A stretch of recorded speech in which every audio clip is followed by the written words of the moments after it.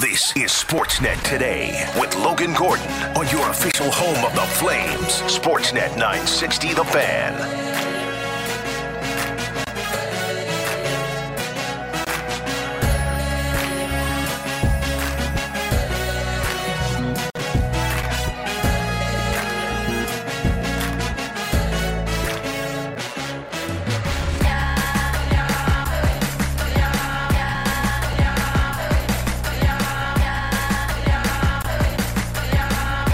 Rolling on to hour two. Sportsnet Today on this Tuesday afternoon from the Doug Lacey's Basement Systems downtown studios. Logan Gordon along with you. Cam and Taylor in the other room.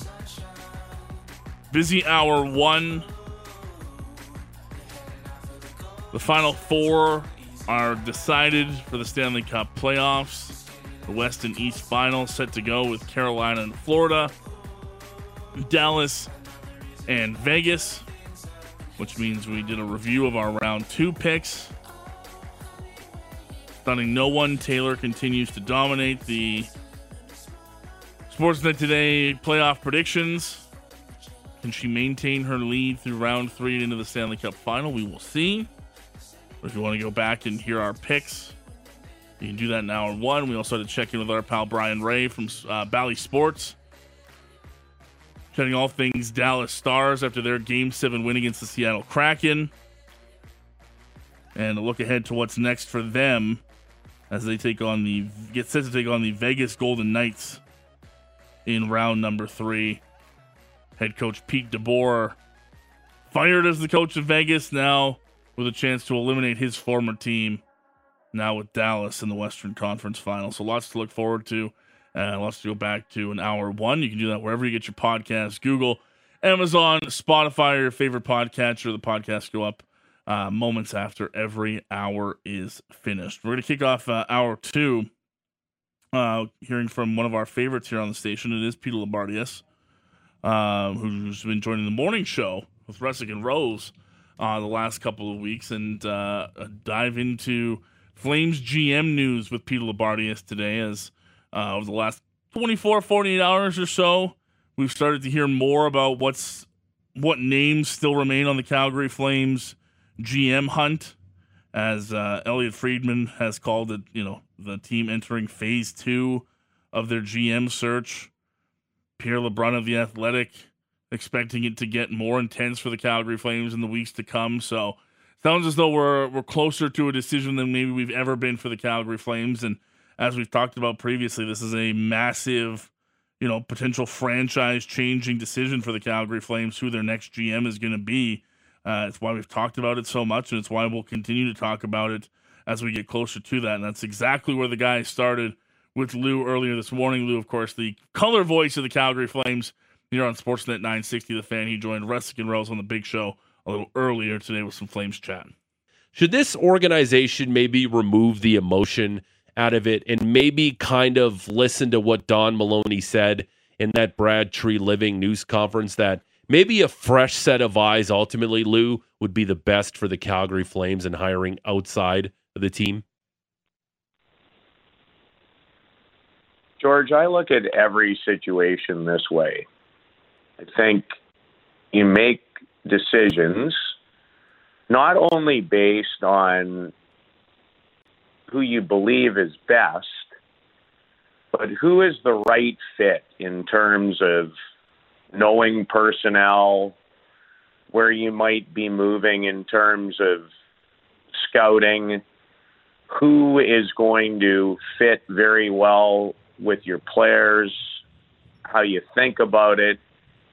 So I'm generally a best person for the job, but that isn't always because of, someone's resume or what they've done before. We have a tendency, I think, not just in hockey, but sometimes in all kinds of businesses, to have some great potential leaders right under our noses, but then there's a want and need. This one's odd. I'll put it to you this way. I think a lot of decisions are based these days on, at times, public reaction and public sell. I think it can be very difficult because they're your fans. They pay the bills. They deserve some kind of a say. But I think you really have to think long and hard about who is the best person. And I've said this a lot, who aligns really well, who aligns with Don, who your next coach is going to be. I think you have to really think about it all the way through in terms of getting to where you want to go. But, you know, in terms of Craig's put in the work. Craig is an unbelievable human to begin with. I think we all know that. But Craig has this infectious way about him, but yet at the same time cares so much that I think has the ability to make hard decisions too. So we'll see how it goes. Listen, there are so many great people who would want this job, who would be in search of this job. I don't envy Don, an ownership, because these are really hard decisions to make. So we'll see where it goes. As we continue to kind of wait for this decision, they're not the only team that's looking as well, so I think that's kind of relevant. Has there, as much as I think that there's a lot of people who would love to see Craig get this job, are there any of the other names that we've seen floating, whether it's Hunter or Bergevin or, Sean Burke was mentioned on the radio show, Merrick's radio show yesterday. Any other names that have kind of piqued your interest, either in, general manager role or just kind of a what could they bring to the organization type of look at? I think there's lots of people. I think there's lots of people out there, Matty, that there's a couple of guys in Carolina that get a lot of airtime. I think it really depends on what you want and what you value. Mm-hmm. So if you really feel like you need somebody with experience, you go that way. If you really want to think a little bit outside the box, maybe there's an opportunity for obviously someone like Craig or someone who hasn't been in that chair. There isn't really, like, I have lots of guys because I've been around the game my whole life. That I would love to see get an opportunity. A perfect example for me, and I don't think anybody outside of me has brought him up, but it would be Ross Mahoney, who's been a long-time head scout and assistant general manager in Washington. I have pretty good intel that he would be very interested in becoming a general manager. He's from Regina. He's a Western Canadian. I think you take a look at the track record for a long, long time in Washington about how they've scouted and the kinds of players that they've continued to add to their coffers. But listen, there are a lot of things to be considered where this is concerned. When you again, I'm so immature and stupid, Lou, that when you said Mahoney, right away I think of Stephen Gutenberg's character in Police Academy. Mahoney! That's right away I think of, and I'm like, I'm such an idiot that only obviously none of the guys outside of me would know what I'm talking. You and me would know what I'm talking about, but that's the dumbest thing that pops into my mind immediately when I hear that name. Just from an entertainment perspective, how fun would Marc Bergevin be, though, as the GM of the Flames? Very. And I don't know Mark overly well. Spent a little time around him. He certainly had lots of time to, think about the Montreal situation, go through it.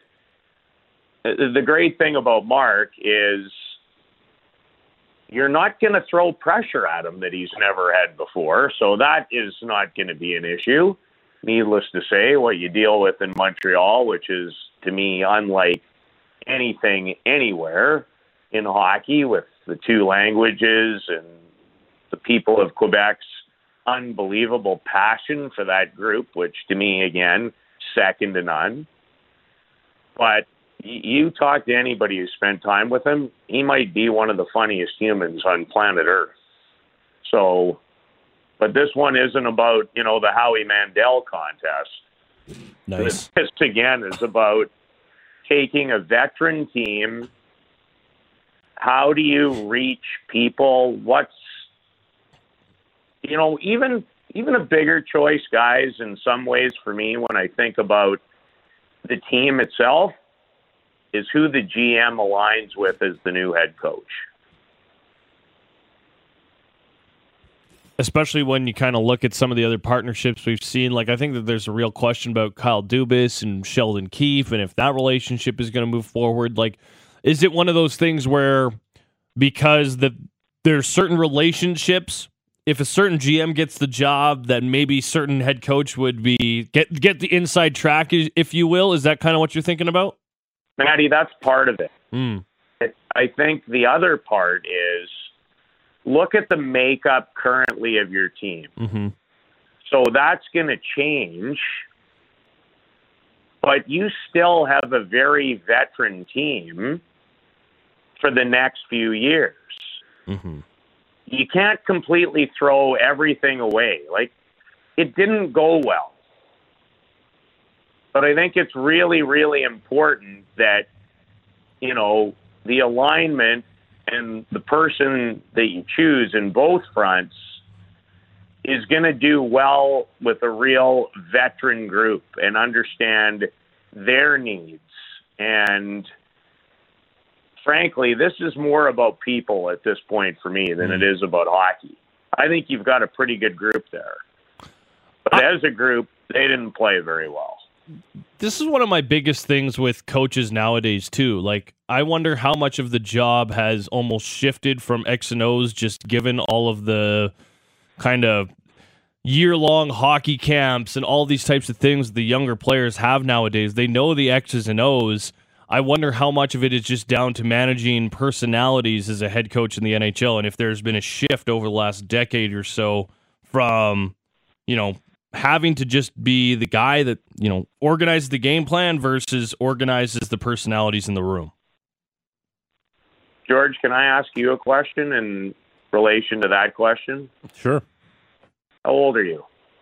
I am 44. Going on 18 right. maturity-wise. But anyway, continue. Yeah, well, I'm 7, so I'm one up on you. Maddie, where are you now? Just turned 30. Yes.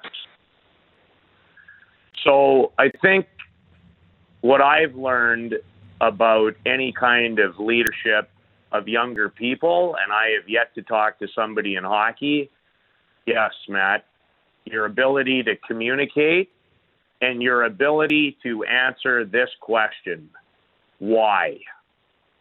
The younger generation, in so many ways, is equipped differently. They're trained differently.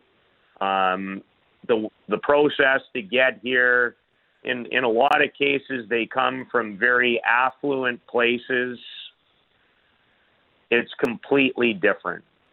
Completely different. So, yes, there aren't many coaches, guys, that aren't pretty great at this point in their staffs and your resources and your analytics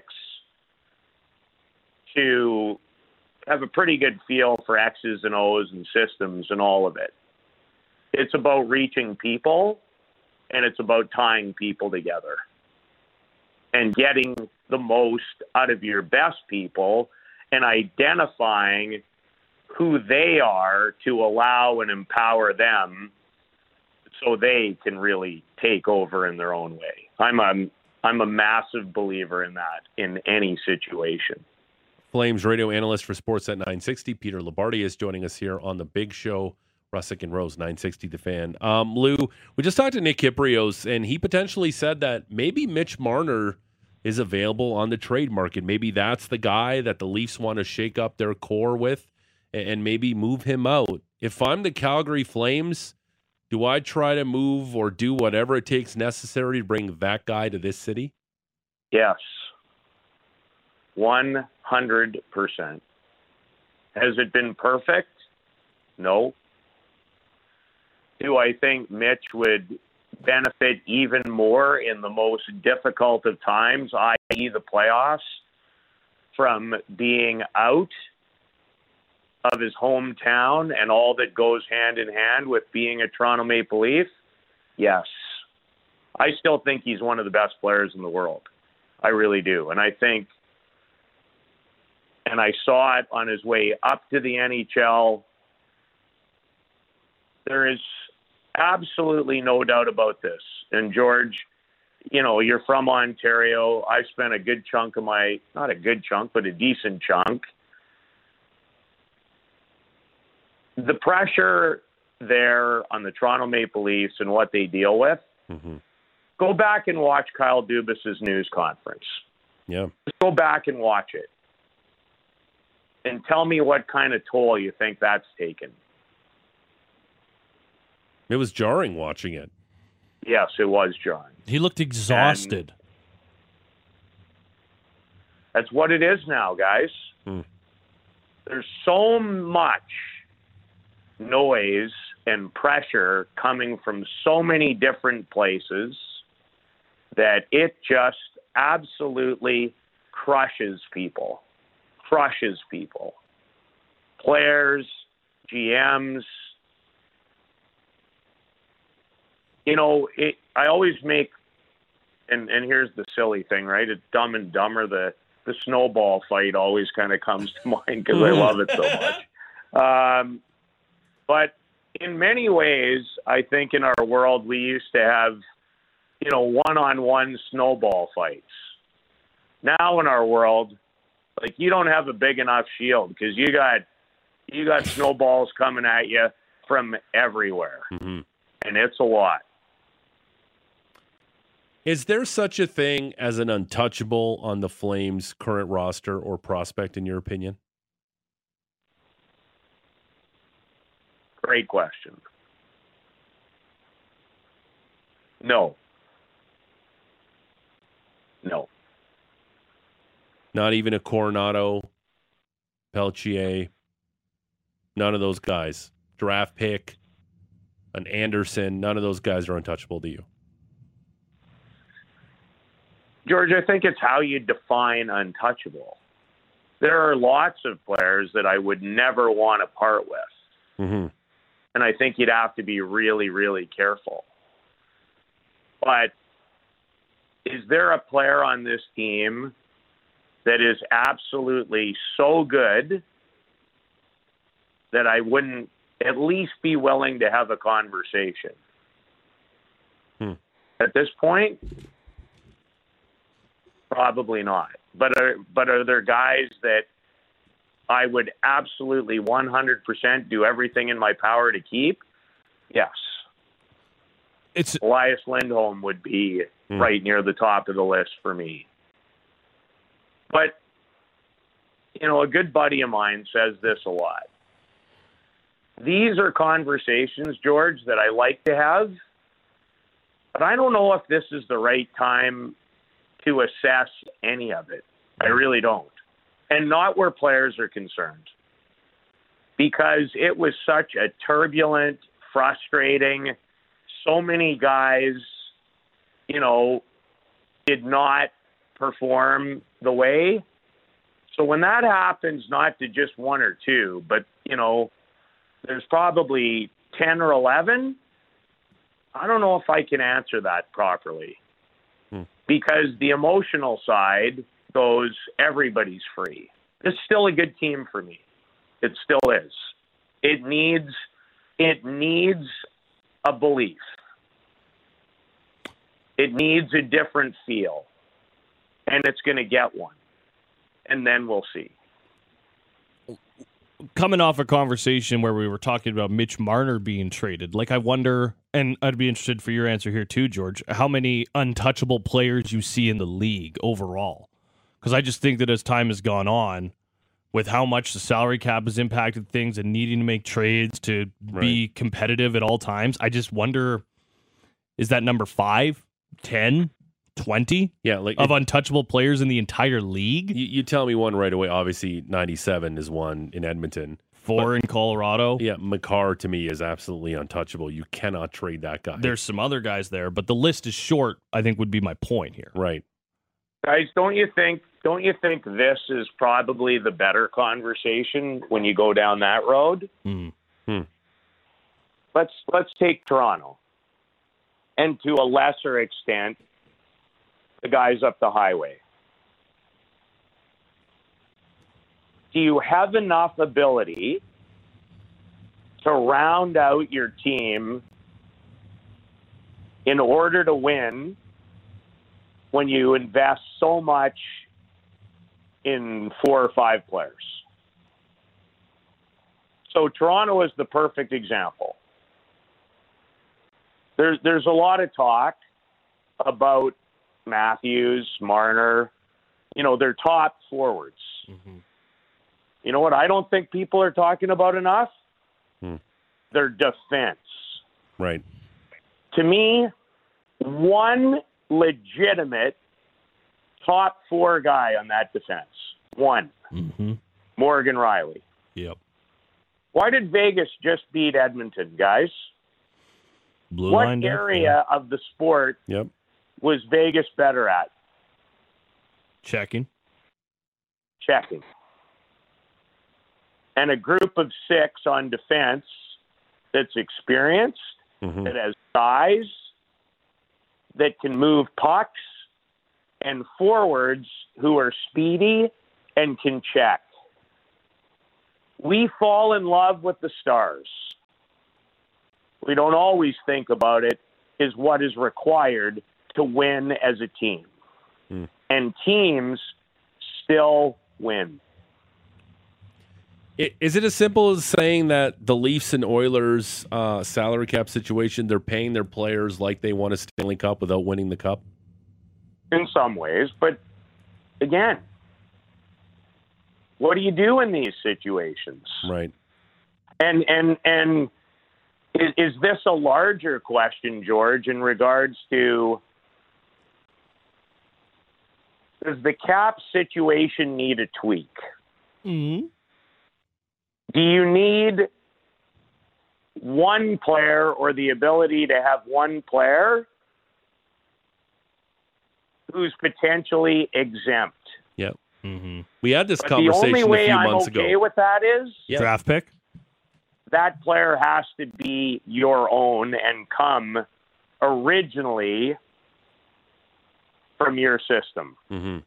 That is Peter Labardius, color voice of the Calgary Flames here on Sportsnet 960 The Fan. Chatting with Russick and Rose on the Big Show. Lots of Flames chatter there. You can hear that whole conversation wherever you get your podcast. Google, Amazon, Spotify, or your favorite podcatcher. Lots of GM news there. Still waiting on a decision there from the Calgary Flames. Head coach will obviously fall under the new GM's decision-making process. And the waiting game continues for the Calgary Flames, of course, as soon as anything breaks or comes up in that category.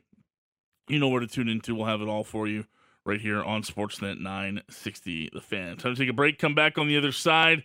Chatting with the head coach of the Calgary Roughnecks, Kurt Malosky, ahead of a big Game 3 for the Calgary Roughnecks coming up on Saturday at the Scotiabank Saddledome. He's our guest next here on Sportsnet 960 The Fan. You're listening to Sportsnet Today with Logan Gordon on the home of the Flames. Sportsnet 960 The Fan.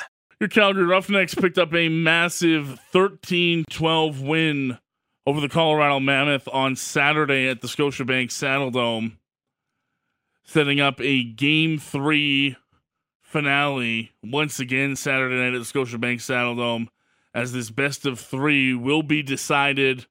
Winner to take on the Buffalo Bandits in the finale.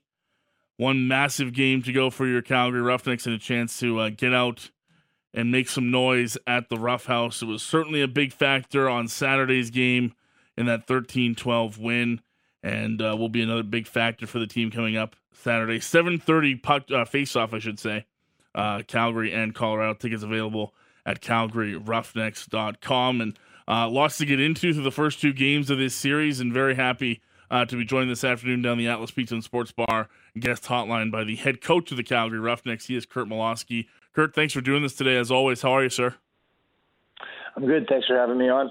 Congratulations on the big win for your team on Saturday, and I should say a bit of personal congratulations to yourself as well, a finalist for the Les Bartley Award as head coach of the year. I know individual accolades at this time of year probably secondary, but always cool to hear yourself in the name of a finalist for an award like that. Yeah, that's cool. It's generally, obviously, it's a huge team effort on all of it, with the players, the coaches, the organization, all that stuff goes into something like that. So, fortunate enough to be able to represent all the hard work that we've all put in on it. And, it's kind of neat. But like you said, it's not really the focus, but it's nice. Obviously, Colorado coming up on Saturday for Game 3 of this massive series. Two close games in the books already, Thursday and Saturday. I guess that shouldn't be much of a surprise knowing how closely these two teams are matched up. Hey, Kurt? Yeah, we play each other tough. The first one Friday was, we didn't like the penalties that we got, and a little bit of penalty trouble on ourselves. We got a little undisciplined at times there in the fourth quarter. It kind of cost us that one. And then, I bet the next game was big. We were able to hold on to leads, and there's a lot of talk about, they came back. But that's just the way that they're resilient. We're resilient, and that's just the way the series has been back and forth throughout. It's going to be a one-goal game probably Saturday night, and it's going to be come right down to the wire, I'm sure. Seems like speed was a big factor in Game 2 for both teams, whether it was trying to get the defense off balance or trying to find some of that success offensively. Is your team comfortable playing at that kind of speed? Is that going to make them more successful as, this game goes into a must-win on Saturday? Yeah, we like to play fast. Back in the day when we had some of our pure offensive guys, we slowed it down and we methodically attacked teams. But now, we're young and we can run, and we got a very good group of athletes that can get up and down the floor. They're big, they're strong, and like I said, their biggest asset, like you mentioned, the biggest asset for them is their speed and tie in their intelligence and their compete level. That we changed our style quite a bit this year, and it's been suiting us for aggressive on D, and we like to spin the ball on offense, and then our transition game with Christian and that is huge. Is that speed so key against a team like Colorado that can have that sort of stifling defense? They'd like to keep you to the outside, but it seemed like that speed really helped you guys find some openings when it led to more offense on Saturday. Yeah, obviously moving the ball, you try to put the defense in spots that they struggle with, and you try to find your matchups. You try to be able to, especially with a goaltender like Dylan Ward, you got to be able to spin the ball quick and, go from side to side, east to west, north to south, and change the planes of it because he's so good. So, just for us, we've been playing fast all year long, so it's not a lot different, but, they're a good team. They're going to adjust. It's going to be a real tough game. But, to answer the question, I think us playing quick is a benefit to us. Kurt, one thing I've noticed talking to a couple of your players the last couple of weeks as playoffs have gotten on, whether it was Cookie or Christian Del Bianco or your captain Jesse King, all three of them like to talk about how close-knit this group is and how, yes, winning a championship is great, and that's obviously a main focus, but part of it for them is wanting to spend more time together. Could you sort of speak to how close this group is in your mind and from your perspective as the coach? Yeah, just being around the guys, you can just generally, you get a good vibe of how much it matters to them and how hard they compete for each other, and just the respect in the room. And there's not pods of guys going out all over the place. I come down for breakfast in the morning, and the restaurant's full of guys down there, and they're always sitting together having a good time. And that was kind of our motto for a while here, is just want an opportunity to play again next week and to see each other next week. And that's kind of what the guys are doing. And I always say as a coach, if you really believe in something really matters to you, you'll fight for it. You can't fake that, just being genuine to each other. You just can't fake that. And it's just something special. These guys got a good bond, and, the leadership does a great job. And, we've got some good young character guys that really fill the dressing room. So it's been exciting to be around for sure. How much of that comes from your captain, Jesse King, and the fact that this is his first year wearing that C on his jersey? I think a lot of it comes from Jesse. I think, he's a very, very passionate guy. He works extremely hard on and off the floor, and, he's not he says the right things at the right time, but his play dictates a lot. And, I think, you get another leader like Curtis Manning that's been with us forever, and it just mentors that leadership group as well. And, Jesse, followed some really good captains in the day in Calgary. And, we always say we've kind of paid forward. You got to watch, you got to learn, you got to take in all this stuff. And then obviously you form your own leadership style. But I think Jesse just really exemplifies what a true roughneck is. And I think, there's a leader that can stand up and say a bunch of things, and a lot of hot air sometimes comes out, but you can't. I always say you just can't fake that passion. You look into a man's eyes, and there's belief there or there's not. And Jesse really has a way about the dressing room. And again, like I said, with Salama and Christian's a huge leader in the dressing room. Zach here, the list can go on and on, but we have just a really good core group of leaders that really just facilitate and kind of help each other along. You mentioned Zach Currier. Talk to me about the game that he had specifically Saturday, maybe even the season that he's had. I don't know how he does it. The pace that he plays at, Kurt, when you watch him out there, he is relentless. That obviously helps you get 17 loose balls in a game. But the fact that he's so smart about how he goes about his business, he, like I said, relentless is the word that I would use for it. What would you use to describe Zach Currier's game? I'd just say resilient would be the word. And, it's just the resiliency. No matter what the situation is, he's always going. And you tie that into with this compete level. He just never quits on anything. It looks like, to your point, like the ball's going to go the other way, and he's there and he gets it. He's coming down on a breakaway, and it just looks like he might not get it, and he ends up getting it. Just the ability to stay with plays over and over again. And, he's got that inept ability to understand where the ball is going before it gets there. He's just a certain guy. Jimmy Veltman was very, very similar back in the day, where he would just, not to where the ball is, where it's going, he gets there. And, Zach's the same way. But I think, with all the great stuff that he does and outstanding transition, he can shoot the ball. He can play offense, honestly, in the NLL. And, just getting up and down the floor. And his defense, like when he first got here, he checked a lot of air. And, now not so much anymore. He's been really, really good. He's got some big assignments for us in the back end. So that part, he's evolved a lot. And just that sure desire to win, that compete level. And that's like, our team is judged by that. Like pretty much like when Zach's going, we're going. And if you're on the bench and your elbow's on the dasher and you're looking at a guy competing that hard, he comes off like just absolutely exhausted. Like he's got nothing left. You talk about give everything you got for, a shift. Yeah. Young kids can watch how much he puts into just a shift. Like even early in the first quarter, it's just that you just can't help but, you want to make sure that you're doing it just as much as him. If not, you want to really, really push it. So, I just think he brings that compete level of our team right up. Yeah, he's incredible to watch, and I know that he's a guy that Jesse's brought up a couple times. Christian mentioned too for the transition game. It's always a big part, but when you have a guy like that, it's to me, it's always looking at a guy, Kurt, and seeing how smart he is with it. I imagine Zach's got to be one of those guys that just thinks the game at a different level because he just seems to understand every situation so well. Well, he's an engineer from Princeton, so that's a good start right out of the gate. So, he's book smart. So, yeah. But on a serious note, he grew up in a hotbed in Peterborough, Ontario, and they got a lot of lacrosse IQ out there, and he's tied it in with his intelligence, and he's a student of the game. He's always watching film. He's always watching the play. Like he's always looking to get better, and he has that. He does have that God-given lacrosse IQ, but he works at it. He studies it. He doesn't take it for granted. And I think I always say, like, honest effort, honest result. He puts the work in. It's not by chance that he is as good as what he is. He works extremely hard at his craft. Christian Del Bianco, a guy that's been talked about by a lot of people around the league, is a guy that could be an MVP. He's obviously a finalist for that, finalist for goaltender of the year. I think sometimes we forget here in Calgary just how young Christian is, and to be doing what he's doing at his age through just a couple of years in the NLL is pretty remarkable. I imagine for a coach, it's nice to have sort of that safety blanket there, and Christian knowing that if there's a big opportunity, he's going to be there to step up, and what he does in the transition game, so important to what you guys do, Kurt. Well, I'd be sitting here, I could tell you, a bunch of different things, and you're probably like, yeah, sure. But we're not where we are today without Christian. Let's be completely honest. He's the best player in the most important position.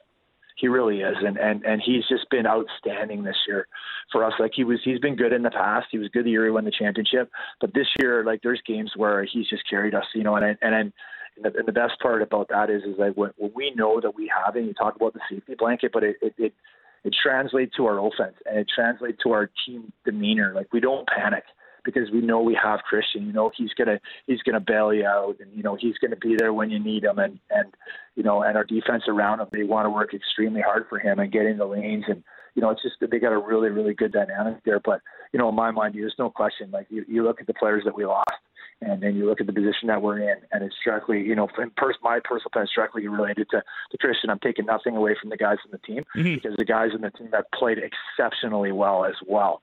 But again, like I said, you got a guy that can control the game in the net. And, a wise man, John Bean, told me quarterbacks and goaltenders, and that's something that is stuck with me for a long time. And Christian's been a huge part of it. And one thing that he's been good last year, but he really, really trained. Like, he's been running 10K, and he works construction like 8, 9, 10 hours a day, and he still finds time to train. He still finds time to watch the video. So again, I can say, it's professional sports, but he works extremely hard at what he does away from the game, and he gets rewarded by the season that he's had this year, and we're the benefactors of it. So we're going to keep enjoying the ride. Kurt Malofsky's along with us, the head coach of the Calgary Roughnecks. They're in action Saturday for Game 3 of their series against the Colorado Mammoth. How do you look at this time off, Kurt? It's always interesting here in the NLL with a break in between like this. Would you have rather found a quicker way to get this series done, or are you okay with some time in between games 2 and 3? No, well, normally you play once a week, and then last week we got, with scheduling and arena availability, we got put on the road last Thursday, and then a quick turnaround to fly out Friday and get home here for Saturday. So that was something that really you don't play. Maybe once a year that you get those back-to-backers, or play one off, play one. So the ability to have the week off here, I think is good for our guys. Like, that's pretty grueling, and I think Colorado will be the same. There's guys this time of year that are nicked up and need a bit of a break, and it's time for us to prepare too, guys to get their bodies right and guys to train, and for coaches to make sure there's going to be adjustments come Saturday. So we got to make sure we're sharp and we're not resting on our laurels saying, "Oh, that was good enough," because they're going to be adjusting to what we did, and we're going to have to try to be prepared to get ahead of them. So looking forward from film is important for us coaches. So I think overall, it's good for both teams. I think it's good for the National Lacrosse League. You don't want teams limping into Game 3 that are just so banged up that the product drops. I think with that full week off, there's no excuses. Everybody will be have 100%, given everything they got. And I think it'll just be a whale of a game. Well, and easy to be banged up when you play as physical as that game was on Saturday, Kurt. There was no extra room for any side. If there was a ball on the floor, if you were near the boards, someone from the opposing team was going to be on top of you. I know Jesse's talked to me about that physicality being something that you guys like to play with. How do you think your team responds when a team like Colorado is as physical back to you guys as maybe you are when you hand it out to teams? Yeah, their head coach, Pat Coyle, was I played with him, and he was a very aggressive player. They're very similar to us. They live off the cross check. They're very physical. They try to keep you out to the outside. They don't let you to the middle, and when you do go there, you're going to pay the price. But I think it's just that's been our mindset, is we want to play heavy. We want to make sure that we're clean. We're down on the elbows. We're not taking penalties. We're still really disciplined. And I think that was really evident on the weekend, that things didn't change. When they went on runs, our mindset didn't change. And I said after the game that's something that's really, really difficult. So you're not going to intimidate our team. You're not going to scare us. You're not going to deter us. Like I said before, you got something that you believe in. You got a group of guys who really believe in battling for each other. A slash in the wrist, a cross-check in the teeth isn't going to stop you from getting to the middle of the floor, because at the end goal, the success is your team is moving on and you're seeing the guy next year that you care so much about. So the physicality is going to be what it is. If you watch the Buffalo-Toronto game, same thing this time of year. Maybe the referees put the whistles away a little bit more than what they would in the regular season. It's playoff lacrosse. It's big boy lacrosse. And, we built a team that's ready for it. I'm not trying to get you in any trouble here, but you mentioned the refereeing there, and I have to ask you, because a moment that struck me Saturday in the stands watching the game was Zach Currier early on scores a goal, I think 40 seconds in or so, but he gets a goaltender interference call on the same play where he scores. Now, they take a penalty. Dead ball fell. McIntosh doesn't like the goaltender interference. What did you hear from the refs on an explanation for that play? Because it's pretty rare to see a goal scorer score like that. He makes incidental contact, it looks like, just based on how he went through the crease. But you guys wound up in a 5-on-5 situation after that, both guys taking 2-minute penalty. Did you get an explanation from the refs on what their call was there?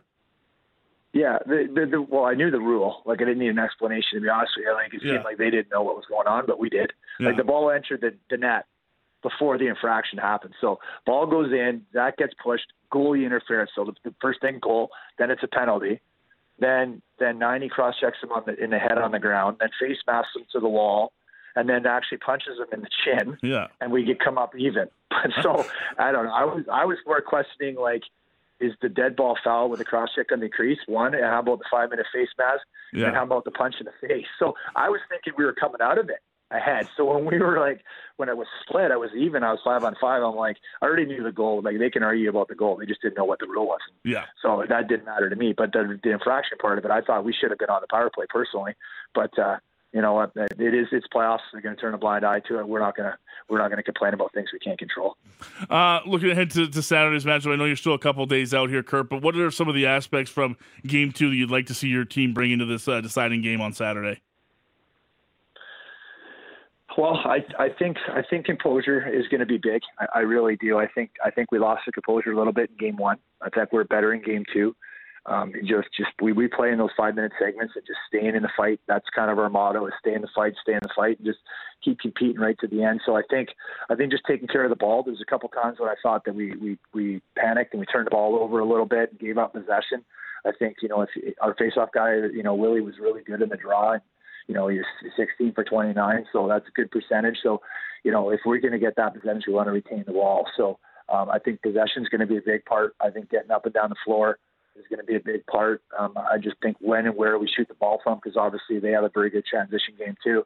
And then just the ability to, Game 1, I thought we took shots from bad spots on the floor. We have to continue to pay the price to get to the spots on the middle of the floor to be successful. So those would be some of the things. And, you look at the Colorado's offense, they're just absolutely outstanding. They're good on the right side. They're good on the left side. So we're just going to have to be systematically, fundamentally sound and just play our game and just trust our processes. And, and then it just comes down as, you got to try to will your team to win.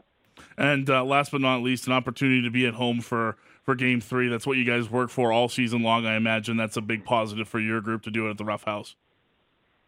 Yeah, it's huge. Yeah, anybody that knows, I've been in Calgary for 10 plus years now, and as a player, I can attest to, and it's just not a coach standing up here and trying to wave the pom poms and trying to rally the troops. I actually played it.